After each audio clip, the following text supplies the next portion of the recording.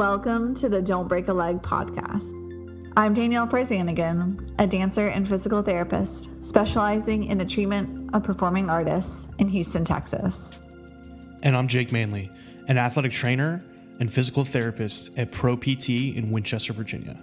I lift weights, and the only time I dance is if I've had a couple beers at a wedding. Though we come from such different backgrounds, we're both incredibly passionate about the performing arts. We hope to educate you on a variety of topics about the health and wellness of performing artists to optimize your performance, longevity, and success. Welcome to the show.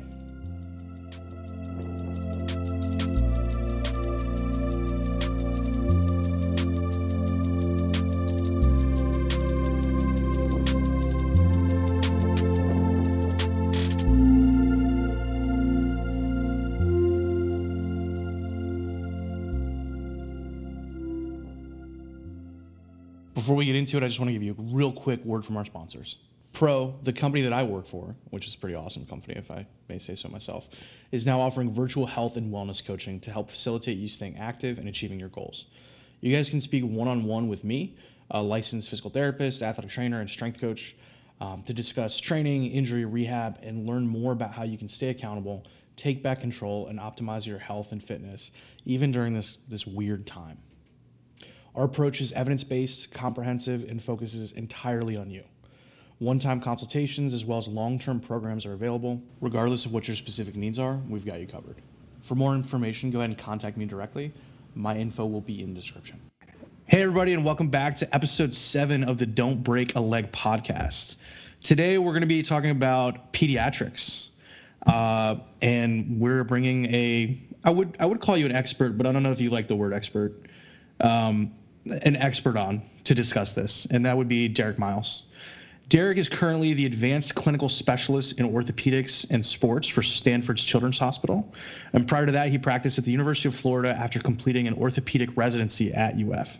He holds a DPT from the University of Florida, as well as a BS in biochemistry from Clemson University. He's a member of the Barbell Medicine team and advocates for physical activity participation with a special interest in the youth population. So, Derek, I've known you for a couple years now, and I know we've tried to kind of like link up and do a podcast in the past, but I'm just really pumped that you're able to come on today. I'm glad I got to join you, man. Yeah. So let's talk about just pediatric sports participation, and I think that this is something Danielle and I talk about pretty regularly, as far as the populations that we tend to see in the performing arts are very much heavy toward the youth, right? Like start them young. In the gymnastics world, when we talked to Christina, she was saying that, peak gymnastics age is about 16. And, when you're in middle school, you have to start thinking about, am I going to have a college scholarship? Am I going to be a professional gymnast? So it's just something that's very relevant to the populations that we think need a little bit more access to education on these subjects. So. Yeah, there's certainly a lot of facets that go into play, especially when you're talking about early youth specialization or even like physical activity participation. In regards to especially the performing arts, it's certainly an interesting paradigm just because performing arts and gymnastics do tend to kind of go together in that it selects for a younger start and earlier specialization out of it. And if you really look in the research, there tends to be these caveats that come out all the time in regards to how early and how often you should participate. The current recommendations that you'll hear are you shouldn't be doing more hours of a sport than you are years old. So a 12-year-old shouldn't be doing more than 12 hours of participation. You shouldn't be participating in only one sport. And if you are for more than 8 months a year, you are at an increased risk of injury.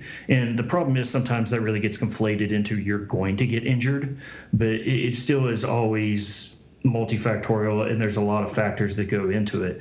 But if you look at those recommendations in general, there tends to always be this little sidebar that is except for gymnastics and except for the performing arts.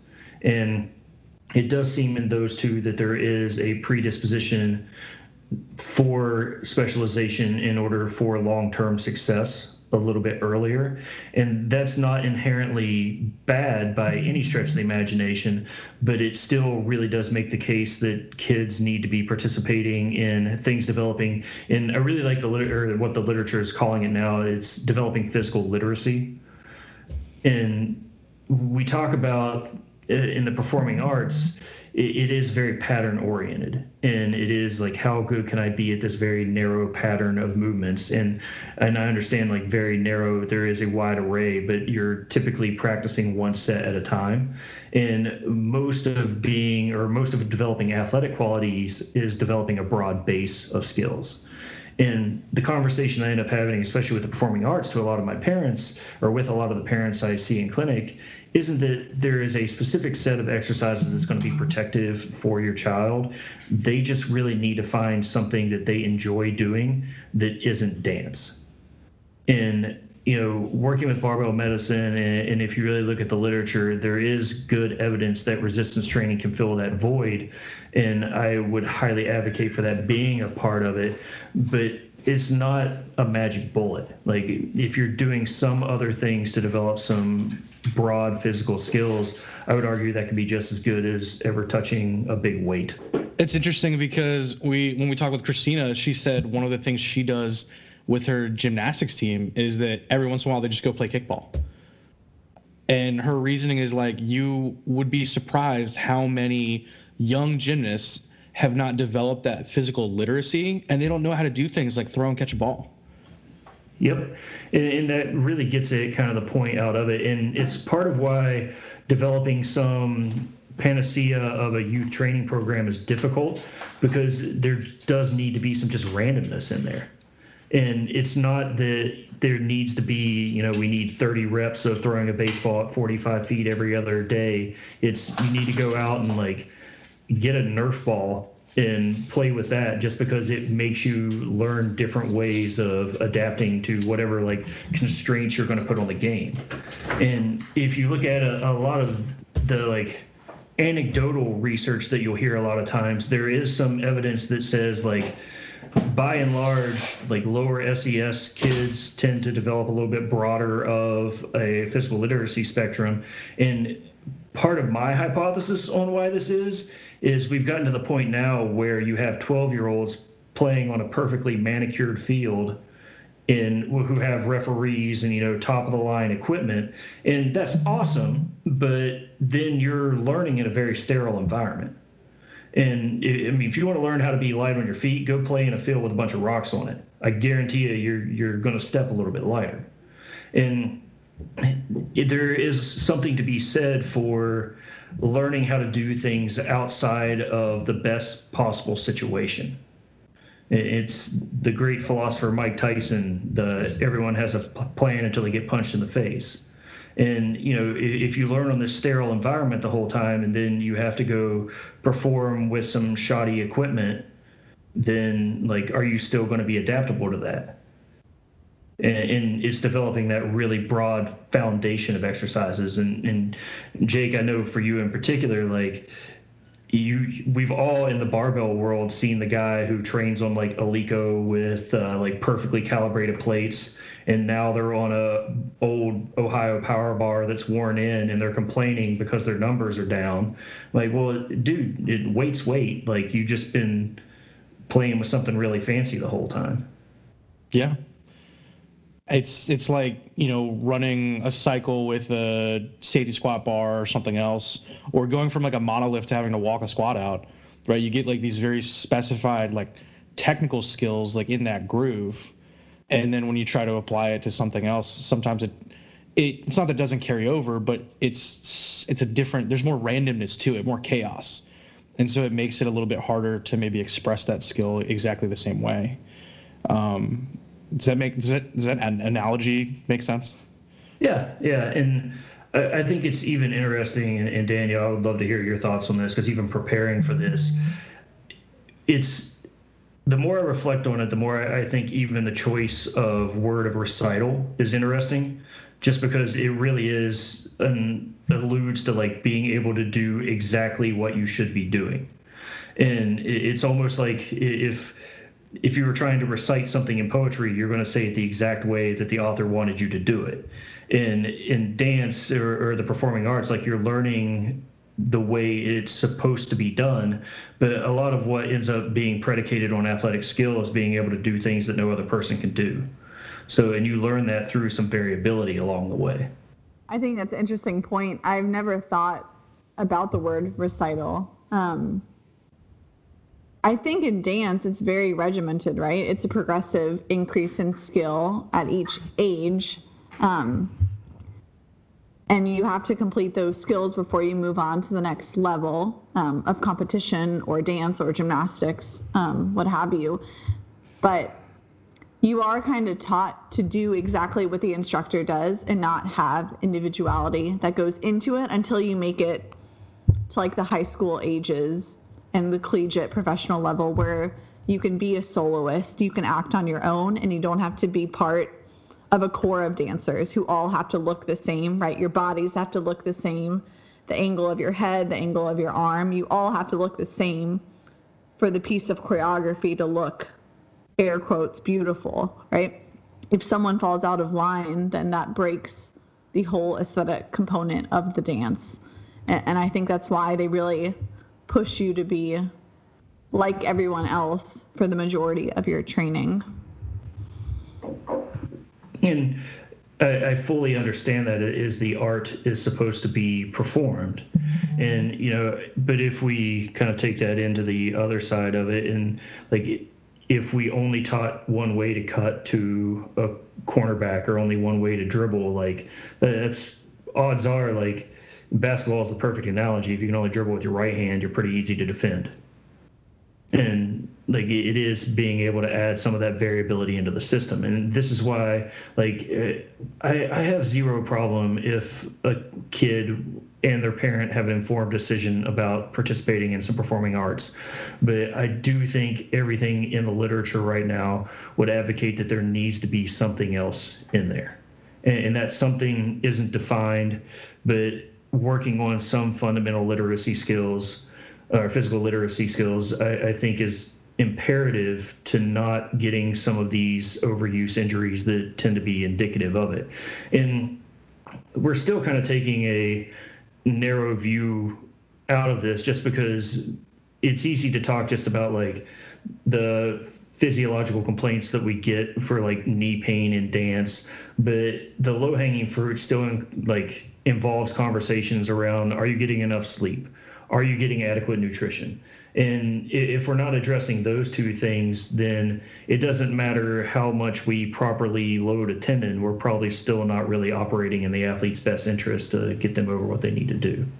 When do you think, with all the expertise that you have in this area, when is the right time for these kids to begin, weight training or resistance training? Because I get that question all the time, especially with dancers who don't want to bulk up, right? That's the fear that all of them have. And I know all of us could talk about that for days and days, but that is a true fear that they have in their mind. And I was told that all the way through my career, like, don't lift weights. You will bulk up. It'll mess up everything, like the aesthetic component. So when do you think a good time for them to start implementing the weight training is? Well, resistance training is pretty analogous to what you said about the progressions for dance, if done properly, in that, like, you can start in, if you look at the literature, what's referred to as the optimum window of trainability tends to be right around middle school age. But even then, gaining technical proficiency before that will set you up for long-term success. And I've seen some competitions now for the youth, like under 10, where it's not about how much weight you can move. You're judged almost like you would be on gymnastics, in that it's like, how good did you perform the movement? And granted, there's some subjectivity out of it, but you're certainly like drilling in some more what we consider ideal movement patterns. And if you spent 2 years with a, training bar on your back, getting a perfect squat, by the time I want to start putting some weight on you, you've nailed the technique out of it. But the problem is, where our entry point is, in best case scenario, tends to be when the athlete is a freshman in high school. And even then, you're probably talking less than 20% of the time are they getting anything that would really be deemed a true resistance training program. And once again, there isn't a right or wrong answer to this, but there does tend to be this dogma against putting heavy load through kids. And heavy is still relative to what they can adapt to. And depending on how strong you are or what adaptation and training history you have, you may take off. And, I've had multiple kids in their teens come in with no training, and by the end of a surgical protocol, so, 4 to 6 months, well above body weight on a back squat. And, we started with a training bar and worked into it from there. And the ultimate question comes down to this, like, where is the entry point? And you said something a second ago that, like, I always find interesting when discussing that entry point. You said dance is typically taught according to, like, your age-specific recommendations. Well, if you started dancing when you're 16, you're not going to treat me like a 16-year-old. You're probably going to treat me like an 8-year-old. And so it's not necessarily your age, it's your training age within that sport. And I think sometimes that gets lost. And then what happens a lot of times is we have these different entry points into resistance training to where I think it becomes fearful sometimes, because you get a kid who has no training whatsoever, and they're around a kid who's been doing it for 6 years and is already squatting, 225, 245. And they're looking at that kid like, well, I'm never going to get there. And they end up overshooting out of the beginning because there wasn't some good guidance along the way. And the other problem we have, in today's social media side of it is, there is no squat lighter than 135 pounds. That's kind of where in the society's mind we begin. And we forget that we have these training bars. It's fine to start with a goblet squat. It's not so important as to how much weight you have when you start. It's more imperative that you start.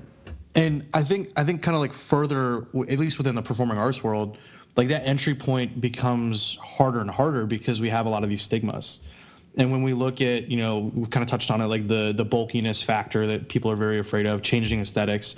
But we also look at like access and, from a monetary perspective, like at that point where a lot of those younger performing artists have already started to specialize, like they're really not going to get exposure to a high school weight room.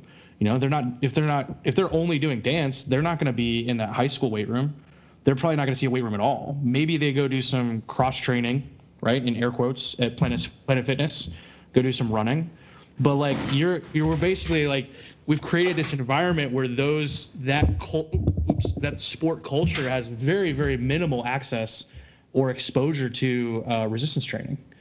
And their concept of resistance training just becomes, hey, let's do more pliés with band around underneath the end of our practice, or let's do some crunches. And so I think, like, while those things certainly can be part of resistance training and developing physical literacy and movement competency and all that stuff, I think what we end up having issues is like trying to actually get a load on some of these people.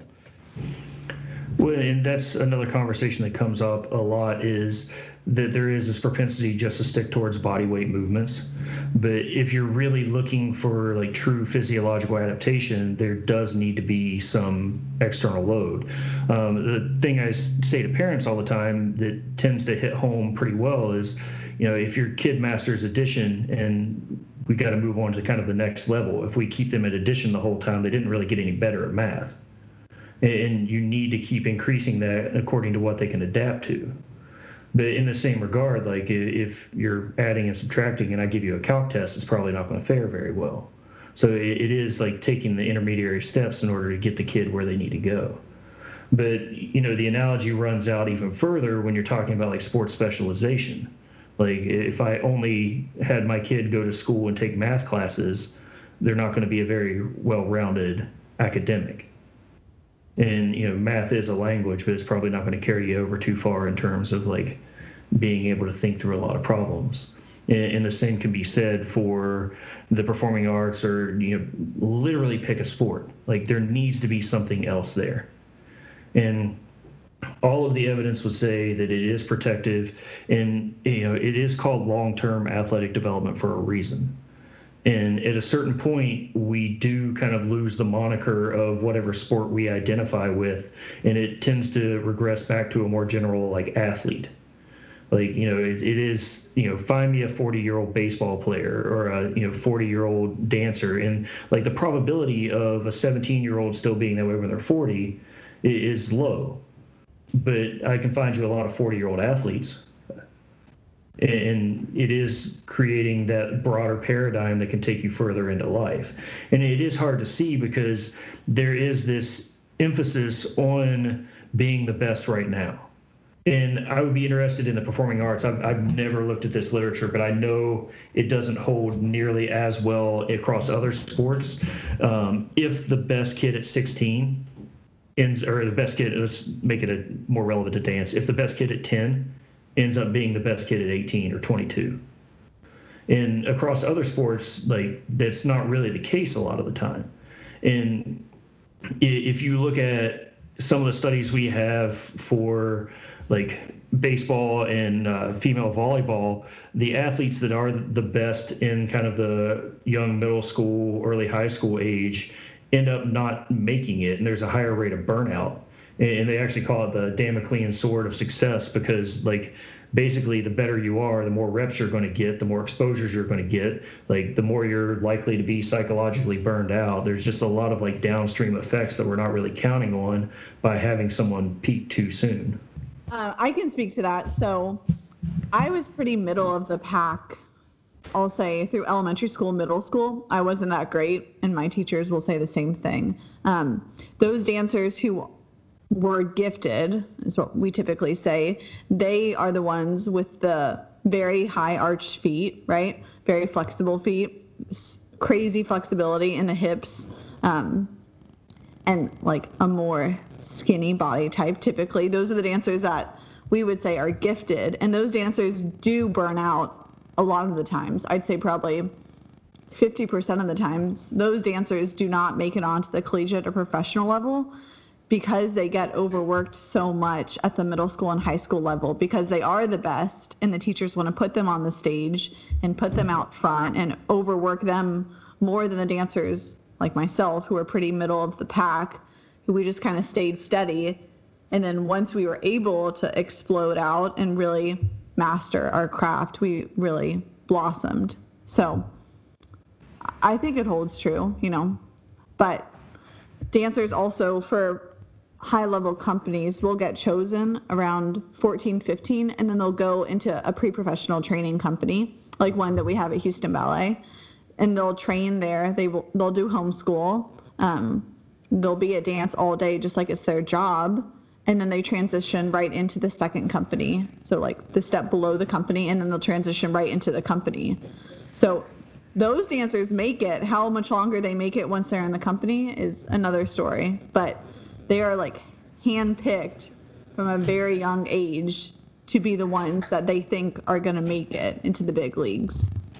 So, well, I think that's something that's kind of difficult for parents to accept sometimes, and even the kids to accept, is that, to put it blunt, your kid might not be as good as you think they are.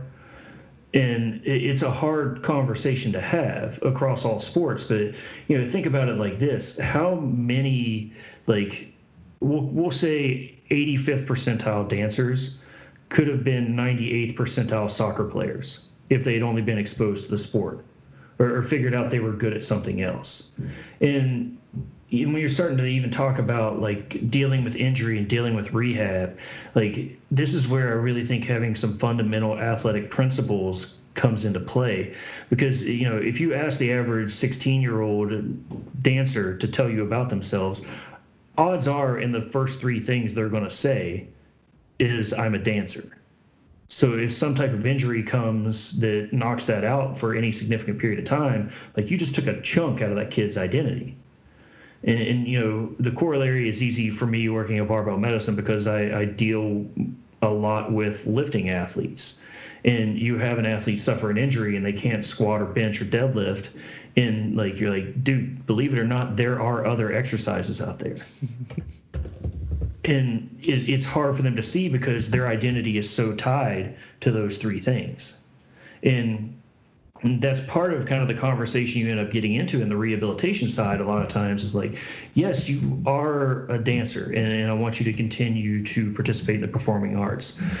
but it would greatly behoove your overall development for you to get good at a few other things. And I think that identity piece is, I mean, we see it with everybody, right? Like lifters and runners and swimmers, I feel like are typically those like crazy cases in rehab where you tell them like, okay, let's back off on this particular thing. They're like, no, I can't do that.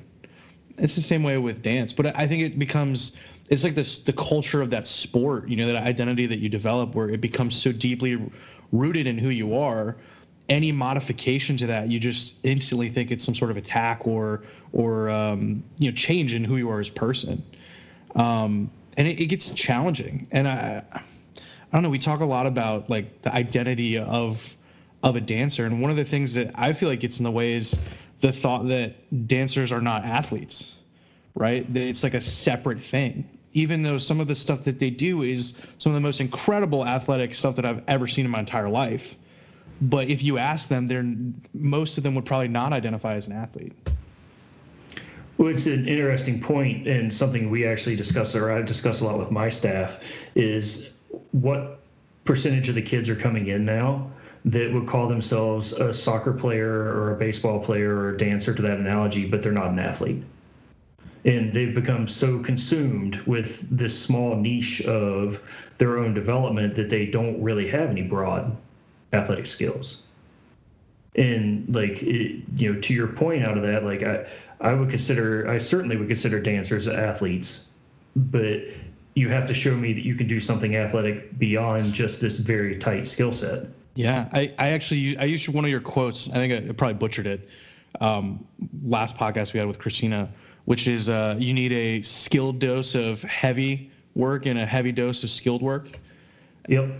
But sometimes in the dance world or performing arts world, we see this emphasis on purely just skill. Like the only way to get better at that skill is to just hammer that skill until you can't do it anymore. Which, if we look at just about every other way you learn something, like that doesn't work very well. And, the more we get focused on this one solution to a problem, the harder it is to realize that a lot of the ways to get over it is by like working around the problem. And this is the discussion I have with a lot of athletes, like, do we need to work through this or work around it? And a lot of times, like, working through it, we can do it. Like the lifting or the swimmer or the dancer, like, we can certainly work through it, but it's going to take our slope of recovery down. So if you want to work through it, that's cool. It's probably going to take us a little bit longer to get over this.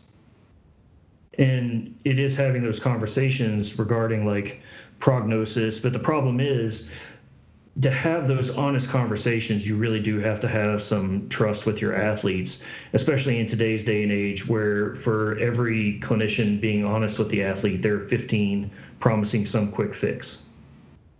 And I think even looking at it from the coaching side of things, like if you're in a dance company where a coach is telling you that you're going to be the best 3 months from now and you don't really have much of a dance history, like, odds are somebody's lying. Like, and we forget that there are no free lunches, and a lot of these things do take some work and dedication, but it's not necessarily being so focused on this narrow thing. It is building a broader base out of it and playing the long game. But we tend to just be really bad at looking at the long game.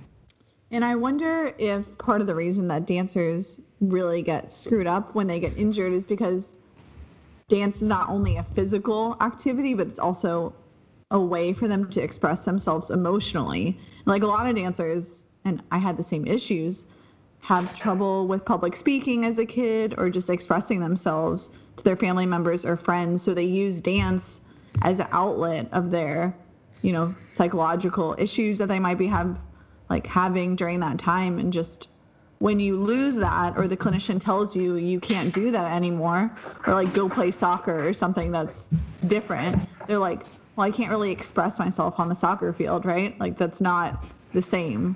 So I think that's the point that most dancers would bring up if you told them that. And I think that's certainly a valid point, but this is somewhere when I would say across sports that we run into some problems just even in how we're teaching. because you're not giving kids a means with which to communicate and express themselves. And like, one of the first questions you can ask any athlete I've had since I've been out here is, what did you learn today? And like, before I even ask them how they're feeling. And if the answer is nothing, I'm like, well, we're going to learn about something today. Pick the topic. Like, I refuse to have you leave my clinic and not have learned something. That's just not happening. And like, you get this to where, and I'm certainly going to walk a line here, so feel free to tell me to shut up if I'm overstepping in a little bit of my assumption. But like, if the sport is predicated upon just doing what the instructor wants you to do, when does the kid really have a chance to reflect on who they are and how they feel about what they're doing?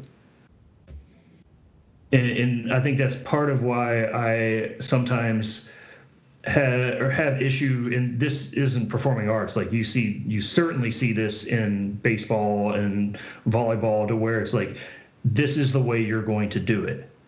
And there isn't that time to really reflect on the why they're doing it that way. Could there possibly be another way? And so there isn't that real time for expression, because you're spending so much time trying to absorb everything that's getting thrown at you. Dead silence to podcast. I think that's a great point, right? Because I said you do what the teacher says, but you still express yourself. I think once you have the mastery of the skill, you express yourself more. I think at the younger ages, you more are just focused on doing what the teacher says and making your releve or making your pirouette look good. But I mean, once you reach the high school, collegiate age, it really becomes like, I think, more of a love and more of a sense of expression than it was when you were a kid. So I think you're right. I think you're totally right. You made me feel stupid for saying that, but it is definitely like emotional expression with dancers. Well, and it wasn't my intention at all to do that, but in the same token, like, I really feel one of the things I've learned the most from moving into pediatrics is that we don't give kids enough time to just be kids. To like have conversations with them, let them reflect on what they're thinking, ask them what they want to do, what they want to learn about. And I think it's something that's really kind of holding a lot of kids back in their own development. And, you know, I've had conversations with post-collegiate athletes where it's interesting to where if you're a collegiate athlete, you're in like the 0.01% of society when it comes to athletic prowess.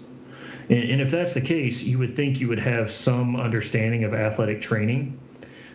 But how many like college athletes finish being a college athlete and they're like, what the hell do I do now? I don't know how to train. I'm going to go keep doing the exact same thing I was doing. I don't know why I was doing it. So like, how good are we as teachers if we're not really like even facilitating that understanding out of it? It's interesting. I mean, I feel like there's a lot of, because you had mentioned this before, like the way that a lot of things are structured, it's kind of based on how we learn. Like we get more and more skill development, and we eventually get to the point where we can kind of start synthesizing things. But I wonder, like, where's that disconnect where you become like a robot and you're just on fast forward through everything, and you aren't taking it in? Is it because we're not educating, like as clinicians or strength coaches, instructors? Does it fall like just on that? Like, do we need to provide and build in more time for like reflection and expression within those particular sport, development?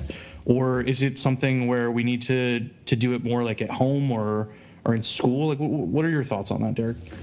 Well, I mean, I think it comes across in every facet of life, but I think there is that meta conversation that has to go down on like, why are we doing this? And too often that why gets attached to some arbitrary extrapolation of some study that somebody read that calls to change 6 minutes after doing it.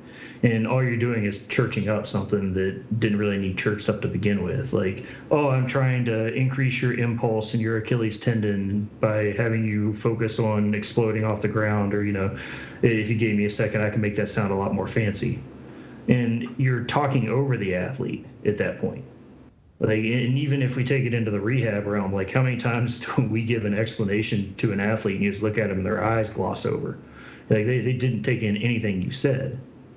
And there is that moment of like, and this is why I actually love resistance training. And as much as like my penchant is towards that type of training, but I think it naturally inspires some self-reflection.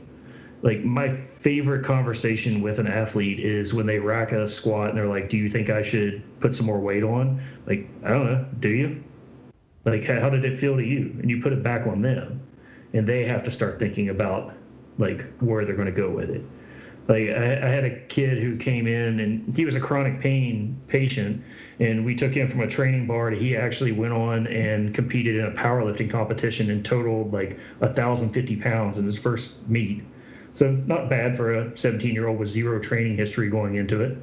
But he would rack a squat all the time and just look at me and be like, do you think I should add some weight? I'm like, dude, you know what you're doing. That was my response every time. And he did, but he couldn't see it for himself yet. So, it's one thing I can talk, about tendon, bone, and muscle adaptation all day long according to like the way we're loading it. But like if you don't think you can do it, and like it really is about facilitating that confidence in the athlete. And I think we do a really poor job of that.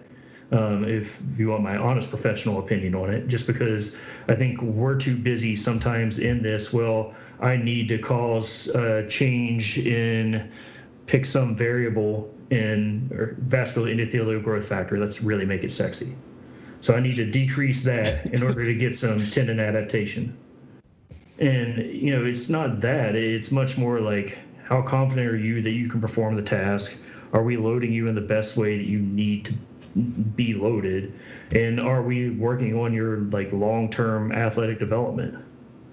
So, if we look at a lot of stuff that comes in, like even if you really think about it from like a behavior change side of things, if you're coming into me for an overuse injury and we address it and you go back to doing the exact same thing, like, did I really do my job? It's interesting that you bring up, because I feel like some of those points are things that we've personally had conversations about stuff like that in the past. But I think like when you look at just being a good, not even really like a good clinician, but just a good human being, right? Like being on the same level with that person that you're working with and like experiencing, what it is that you're doing, like living in the moment and kind of like taking all of that stuff in. I feel like that's like really critical, because if we don't do that, we run the risk of creating this like weird, hierarchical structure to treatment or to medicine, where one person is, just because of their title or their position, ends up becoming like, oh, I know everything because I'm a clinician or I'm a therapist. Like I'm going to tell you what to do. But I feel like a lot of times if we just shut up and listen to our patients, that like we can get more out of that interaction, and that half the time they know what they're doing. But I think we kind of, as you were kind of touching on, like I feel like as just medical professionals in general, we've kind of created this hierarchy where everyone just expects us to know everything, or we think that we know more than our patients do. And then it leads to interactions like that where they're constantly looking at you to say like, do I need to go up? Do I need to, when the answer may be within themselves the whole time. I feel like that was probably a Paulo Coelho quote from The Alchemist. But yeah, I think that resistance training is certainly a great way to foster that self-reflection, and to maybe like to get, I think in sports in general, just like, I know that was one thing my wrestling coach always used to make us do, is we'd have conversations with him, and it wasn't just when we come off the mat after a loss, him saying, you did this wrong, you did this wrong, you did this wrong. It was, how did you feel about that? What did you learn from that experience? And that was always something that resonated with me, like growing up in athletics, was not just having someone tell me what I did wrong, but having someone help me realize like my own, learning and growth from that experience by just asking a simple question. Sorry for welcome to my TED Talk. Thank you for coming. No, I think you raised a lot of phenomenal points there. And especially when you're talking about like the teenagers, like, it's a common trope that teenagers don't listen to their parents. And part of the goal is to get them to come to that conclusion on their own. So, like, why would we be any different? Why shouldn't we be trying to facilitate them coming to their own end game just as much as me talking at them the whole time? And that's really what it comes down to. Like, I think it would be interesting if, you told the story about your wrestling coach, like you go around and you think about those like impactful conversations you had with a coach. And these were people, and I think if you ask a lot of athletes to really reflect on this, it's going to be someone they thought genuinely cared about them. And I think that is missing sometimes when we just try and fix somebody instead of helping them fix themselves, is like completely esoteric as that sounds. But it's, I think one of the best things that ever happened to me, and it probably explains even some about my personality now, is when I was in high school, the first time I ever cracked 2 minutes in 800, I thought I was like the biggest guy around. Believe it or not, I was an 800 runner at 6'3", 245. I know that's a little hard to fathom these days. But I walked up to my coach and definitely had that like high school strut going on. And his first response wasn't congratulations. It was, you might want to go look at the times down in Florida. Because in rural West Virginia, I was, crushing it. But you put me in with the Florida, Texas, or California guys, and I wouldn't even make it out of qualifiers. And the whole lesson out of that was like the perspective that went with it. And I think, things like that have carried a long way to where you look at it and you're like, well, there's probably somebody better than me at this, and I need to figure out where they are and figure out what steps they needed to take to get there. And a lot of times it's never a linear path. Like, Jake, when you and I first met, there were a lot of conversations about like, how do you learn all this stuff? And it's not by sitting there and just like crushing 10 research articles a day. Like, I think this week, I've maybe read 6 articles, but I've probably read close to 450 pages in like 5 books that have nothing to do with anything physical therapy, or they do because I'm going to pull things from it. But as far as like, if you looked at the Venn diagram overlap, nobody would ever look at Becoming Human and say like, oh, that's a PT book. Well, I mean, that right there, Derek, goes back to the whole discussion of like physical literacy. I mean, obviously you're talking about actual literacy, right? But just building whether it's from a physical standpoint or from a, not to be super reductionist and break us down into like body and mind, but, from a mental standpoint as well, like being exposed to different things, and whether that's consuming like stories and like fictional things like in a book form, whether it's watching movies, whether it's like comic books, just having some sort of like other realm of thought and exposure to different ideas and things, because we've had that conversation about Grendels and Grails, right? Isn't that the Frank article? Yeah.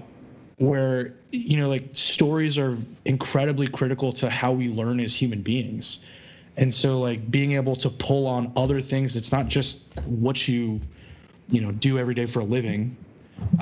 Being exposed to like a wide variety of information and things that you can learn from a teaching perspective is super critical.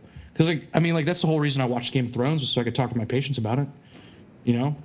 Every Monday, like, oh my God, did you see this week's episode? I feel like there's a lot to be said, not just in reading and learning outside of your field, but the fact that in a sense is doing the same thing that we're talking about from a physical literacy standpoint, that it's just giving you more exposure, more information, more perspectives, and ways that you can look at a problem and kind of work around it. Yeah, I would love to tie this back to what Derek was saying about the track runner in Florida, because I think a lot of young performers are comparing themselves to other artists who are out there via social media. And I think in some cases it's making them perform worse or get out of the sport earlier, because they see these dancers or musicians, whatever, who is the same age as them, but they're performing at a higher level. And then they, take it harshly on themselves, and they end up pulling out of the sport that they loved. And I think talking about a healthy dose of competition is important, but it can also ruin an athlete's career. So I'd love to hear your thoughts on that. I think that's a phenomenal point. And, to my story, I was a cocky idiot. And I know that my coach if I were Mopey Zulian around, like would have approached that a different way. But I do think that is a very important point, and it's something like it's funny because I think it's taken me 38 years to really appreciate it, just because like my natural predisposition is a little bit more towards the headstrong. But now that I am knocking on the master's athlete door, it's funny because I like, in the grand scheme of humanity, I'm in like the 99th percentile for strength. But among my cohort of friends, I'm in like the 40th percentile. And like, you look at that and it really is that perspective around you. And you can look at that as, you know, well, what's the point of keeping trying? Or you can say like, well, I can still do things that hardly anybody else in humanity can do. And it is still having that kind of reflective conversation out of it. And I think even tying that back into the youth side of things, it is letting them reflect on all the stuff they can accomplish. And it's another reason, like, to keep circling back to my penchant for resistance training, like, it's very easy to show progress. If you came in and the first day we did a goblet squat with 25 pounds and 8 weeks later you're squatting 95 pounds, like, dude, we made gains. Like, there's a lot of Z's on the end of gains right there. Like, and it's very easy to draw it back into that reflection of like, look at the progress you've made. And like, my normal criteria for giving exercise is how easy is it to teach, how easy is it to scale, and how stupid do you look doing it. And I really try and not violate number 3 unless I have to. Just because if I'm trying to teach you an exercise, like, I mean, let's face it, we've all been in the gym and looked over and been like, PT definitely taught them that. And because it looks just absolutely idiotic. And like, if I'm going to teach these exercises to kids, like, I'm not going to have them do something that I would be embarrassed to go do in a gym. But, you know, if I had a 17-year-old, probably 6 months stats post ACL, probably 135-pound girl, take 185 for 5, and she had no barbell training coming into surgery, I guarantee you when that girl walks into the gym and does a beautiful 185 squat for 5 sets of 5 next to the dude who's chicken legging 135, like, that's impressive. So we built some confidence into the system as well.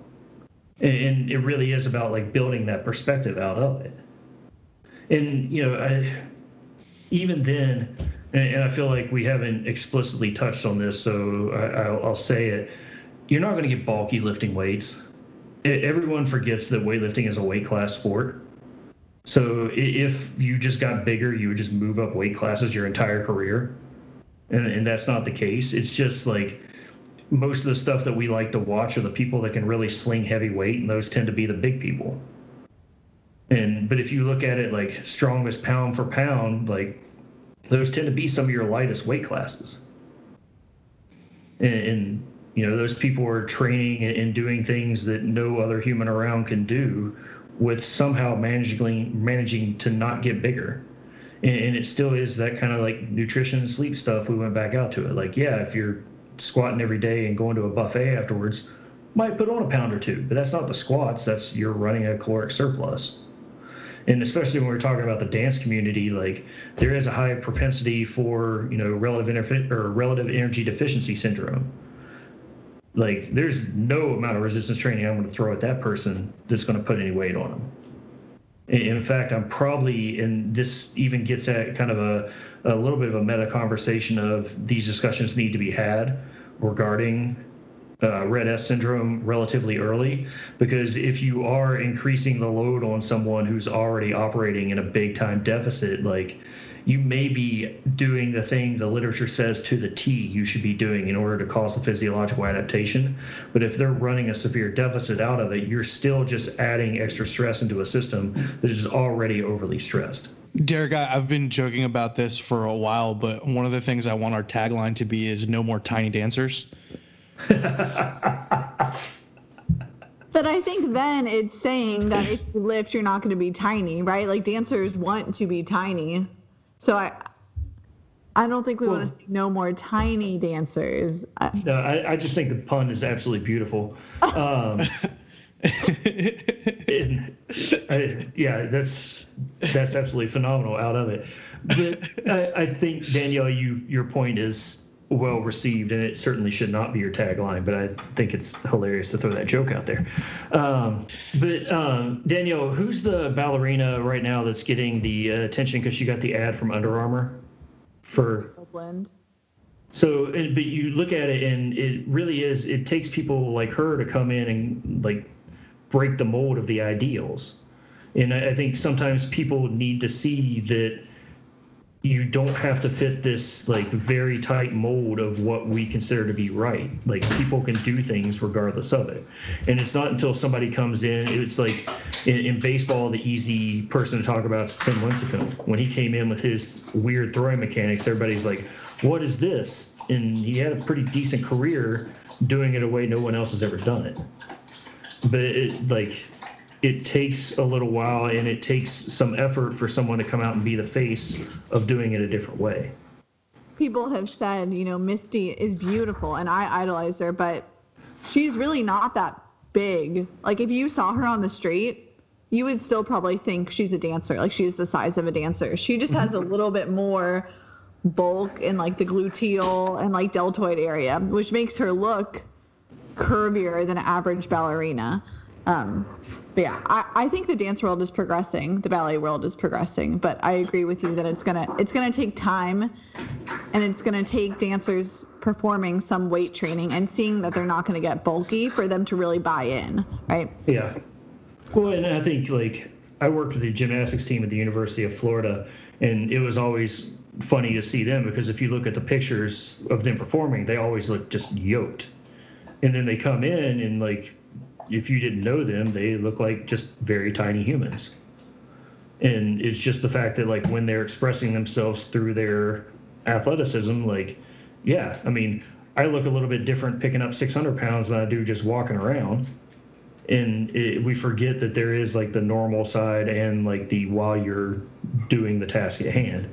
To kind of go back to like I guess a discussion that we kind of touched on a lot between like resistance training, identity, self-discovery.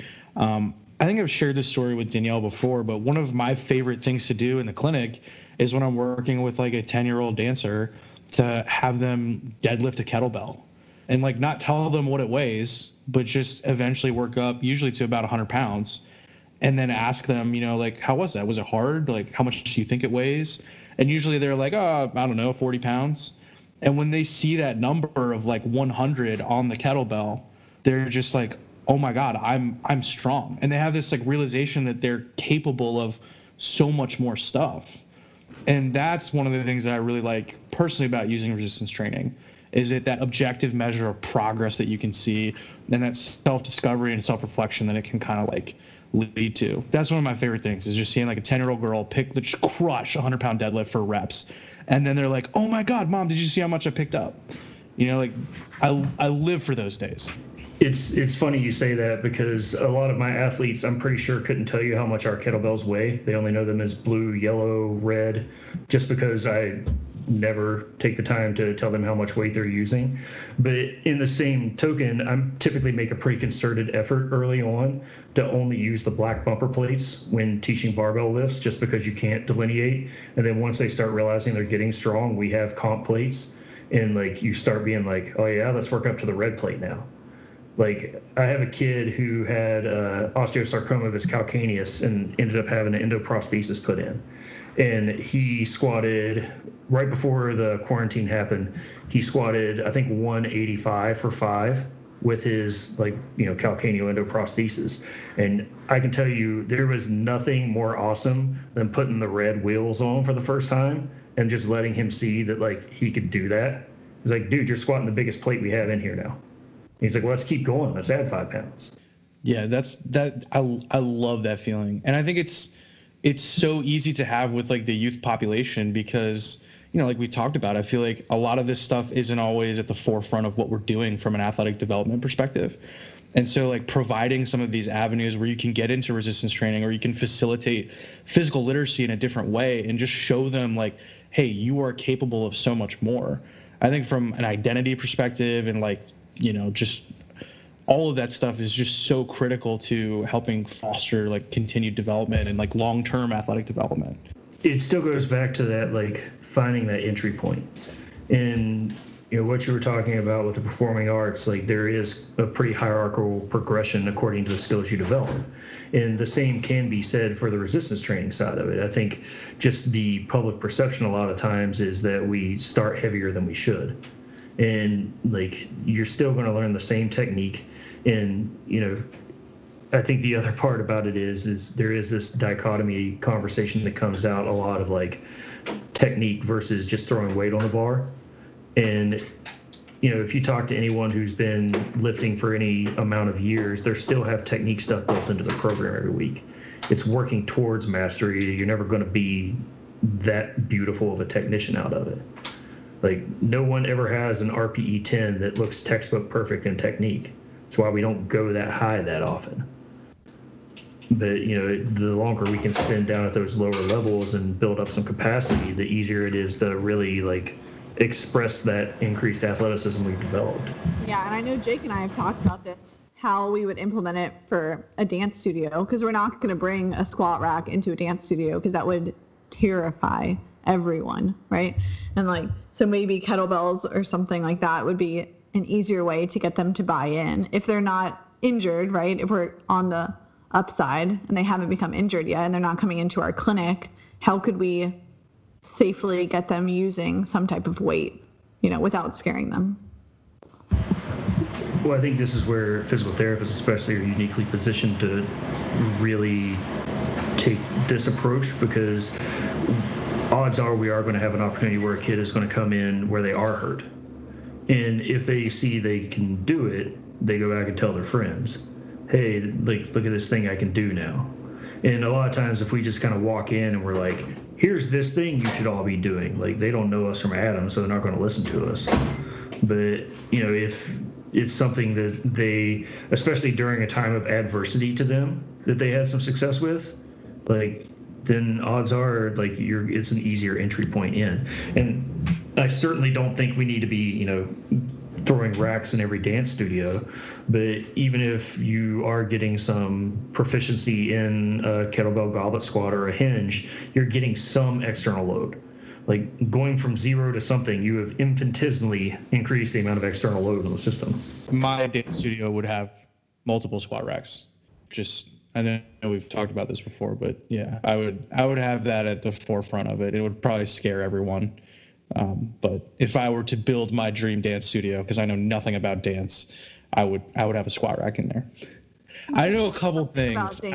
I downplay it. But yeah, I think the kettlebells are like a really great novel way, especially with that population, because most of them are just going to do banded exercises and bridges and clamshells. I don't know that that's the most optimal thing. If we're trying to improve jump height and like strength and power production, speed, those types of variables, I don't know that our traditional, post-class dancer conditioning is going to be really effective. Yeah, and even if you look at the evidence, really, like, to your point, if you want to increase someone's vertical, strength training is a very adequate way of doing that. It has decent effect sizes for doing that. A lot of the things that really get expressed in terms of like explosivity that you see in a lot of dance would benefit from a broader strength base out of it. And it's not that an athlete needs a 2 times body weight back squat, but like starting somewhere and doing something is the imperative step along the way. Now, Danielle and I have kind of talked about this before, but I'm curious to have your take on this. There are certainly very different like styles of dance, and more often than not, someone who is dancing at a young age will take multiple classes in different disciplines. Would you consider that to be like enough of a difference stylistically to be like a separate sport or to help develop more movement literacy, or do you think it's too similar to each other? I would probably consider it better than nothing, but it certainly wouldn't be ideal, just because if you look at the things that kind of constitute physical literacy, it is, the ability to kick, the ability to throw something, and these are things that just aren't elements of a lot of typical, and when I say kick, I don't mean as far as like a dance kick that's part of a move. I mean being able to strike something that's coming at you, and whether it be another human in the form of a martial art or a ball, but having those basic coordination skills developed to where you're interacting with your environment versus you being the main mode of expression. Now, are there any specific recommendations that you have for parents of athletes that you're working with as far as recommendations or ways to improve physical literacy? Well, and this kind of gets into a broad conversation that would probably be an entire other time into itself, just because there isn't a right answer. And the first question that always comes out of this when a parent approaches me with it is to turn to the kid and say, what is it you would like to do? Once again, my penchant is going to be for resistance training. But if you're a dancer and you have some interest in soccer, go play soccer. Like, it doesn't have to be anything specific. It just needs to be far enough out. Now, the one caveat I'll throw into this is if you're a swimmer, don't tell me it's running. Like, it needs to be something that has some load or some change of direction in it. And that is the more imperative thing. And what we'll see out here a lot, and I think once again we get into this kind of like meta conversation about at what point are you really a dancer, is someone who takes dance class 2 times a week and does nothing else a dancer. And so Danielle shook her head for the audience, but which my rebuttal question would be, do you think if I asked that kid if she was a dancer, she would say no? I mean, it depends on what age they are, but I agree. There's like recreational dancers, and then what we would say are dancers, right? Yeah. And those both have different demands. Yeah. Yeah. Well, and so Jake, kind of to your point, the biggest thing is just talking to parents about meeting physical activity guidelines. Like, if your kid is participating in sport for an hour twice a week, they are phenomenally sub-threshold for what current physical activity guidelines are. So if that's the case, there isn't a specific exercise they need to be doing, but they need to be out and active a minimum of an hour a day. And this is one of those things, like, going back to the academic thing, like, do you want to do the minimum to get better, or do you want to go a little bit beyond that? And having the conversation with the parents of, like, your kid needs to be outside playing. They need to be doing some different games. If they want to learn how to resistance train, I'll happily teach them how to do that. But the biggest thing is they're consistent in getting daily moderate level physical activity, and that they're doing something they enjoy. And too often, I think even the second point out of that gets lost, in that there tends to be this inflection point across all sports domains to where for a large cohort of the kids, it's no longer fun because the parents have kind of a sunk cost fallacy going into it of, I've invested all this time and money into turning you into pick said sport. And if it's not fun for the kid, then go do something else. It makes you wonder, like, at that point, do they really love the sport, or do they love it because they're told to love it because they've just done it for so long? Like, it's certainly part of their identity, but are they really identifying as a soccer player at that point? Or is it just someone who plays soccer? Well, and even if you think about, like, from strict social structures, like, one of the best things that happened at school was when we went from one season to the other, because you basically got an entirely new group of friends. And, like, it created a much more broad and diverse set of individuals that you were interacting with, which, let's face it, tends to be healthy for overall maturational development. And, if you only hang out with the same 6 kids every day, like, your perspective is going to be pretty tight window. Yeah, and I think a lot of dancers will only be friends with dancers, and that only perpetuates the issue more. If all their friends are only dancing, no one's playing soccer, it makes it harder. Yeah, well, I mean, even, like, I was a collegiate rower, and we have practice in the morning and in the evenings. All you were hanging out with was rowers because you didn't see anybody else. And, luckily, rowing rosters tend to be 80 athletes, so you have plenty of people to choose from. But, like, if the smaller it gets, like, there needs to be some other perspectives and other interactions going on there. It's interesting because I feel like everything comes back to you need more exposure to more things. Like if we were to distill everything down, like we need to improve our overall like human literacy, whether it's like from a physical standpoint, whether it's from like reading or like having a larger base of interactions with other human beings. Like we just need to not be so narrow-minded and like tunneled in our approach to stuff. We need to have broader exposure to pretty much everything. Well, and if you think about it, like a lot of this comes down to being more relatable.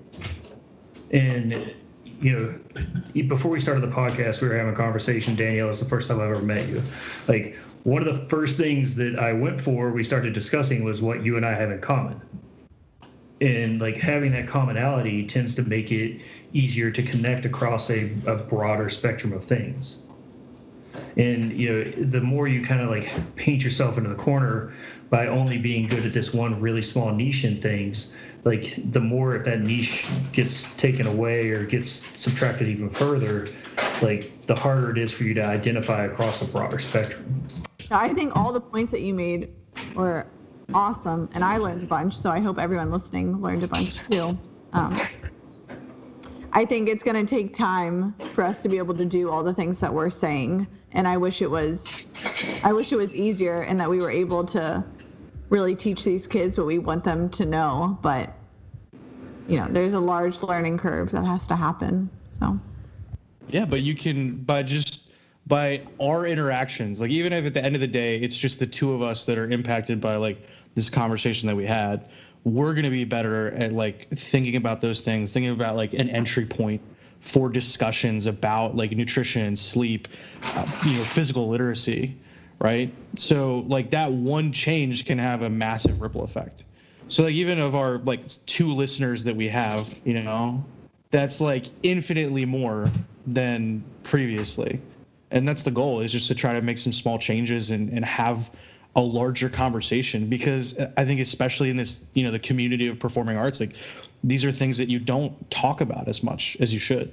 We talk about it a lot in like every other field sport or barbell sports, but we just don't talk about it in the performing arts as much as we should. So. Well, and I think it's awesome what you guys are doing, even like getting someone in the performing arts background, someone in the resistance training, because that Venn diagram tends to be not as overlapping as would be ideal. So even just getting the conversation out there, I think, is a very important step in the right direction. Yeah, that's why I wear my tutu.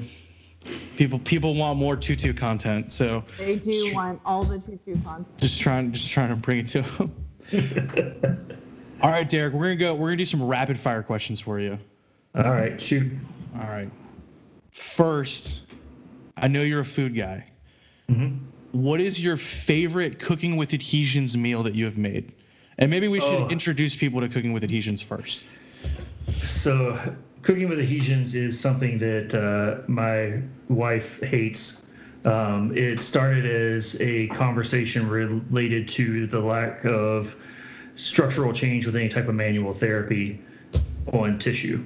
And it's kind of blossomed into my own cynicism really coming full steam. And Cooking with Adhesions essentially is whatever I'm cooking for the week, talking about how I can't pull the fascia off, even being able to access it with my hands immediately. No matter how much I rub a butter knife on it, I can't knock it off. Occasionally I have some unicorn toothpicks if I need to, dry needle some trigger points before I start my brazing techniques. So the best one, actually, I have to give full props to Natasha Barnes for inspiring this. She told me I should do muscle energy techniques, and I cooked a Spanish-style muscle broth, and the jokes like wrote themselves on that one. Like there's just so many different ways you can go, especially considering like what you're actually doing with the muscles by steaming them is getting them to open up. So when you're talking about like all the manual therapy, polysyllabic vernacular that goes along with that, like it's low-hanging fruit. Plus, that was honestly one of the better things I've cooked in the last year. So I always ask food questions, so I'm glad that we could bring that up. Now I think I saw on Instagram. Are you doing short ribs today? Yeah, I have some short ribs curing right now.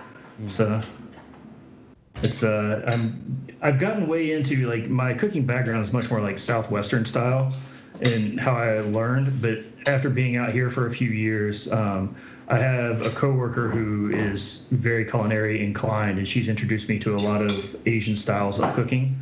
And so today I'm doing a miso pear kiwi braised short rib. So we'll see how it turns out. Talk about polysyllabic things. All right, Derek. Well, we can't thank you enough for coming on today. I always love having conversations with you. You always like melt my frontal lobe to some extent. And so I don't know if you can see my CSF leaking on my table, but I'm going to have to fix that a little bit.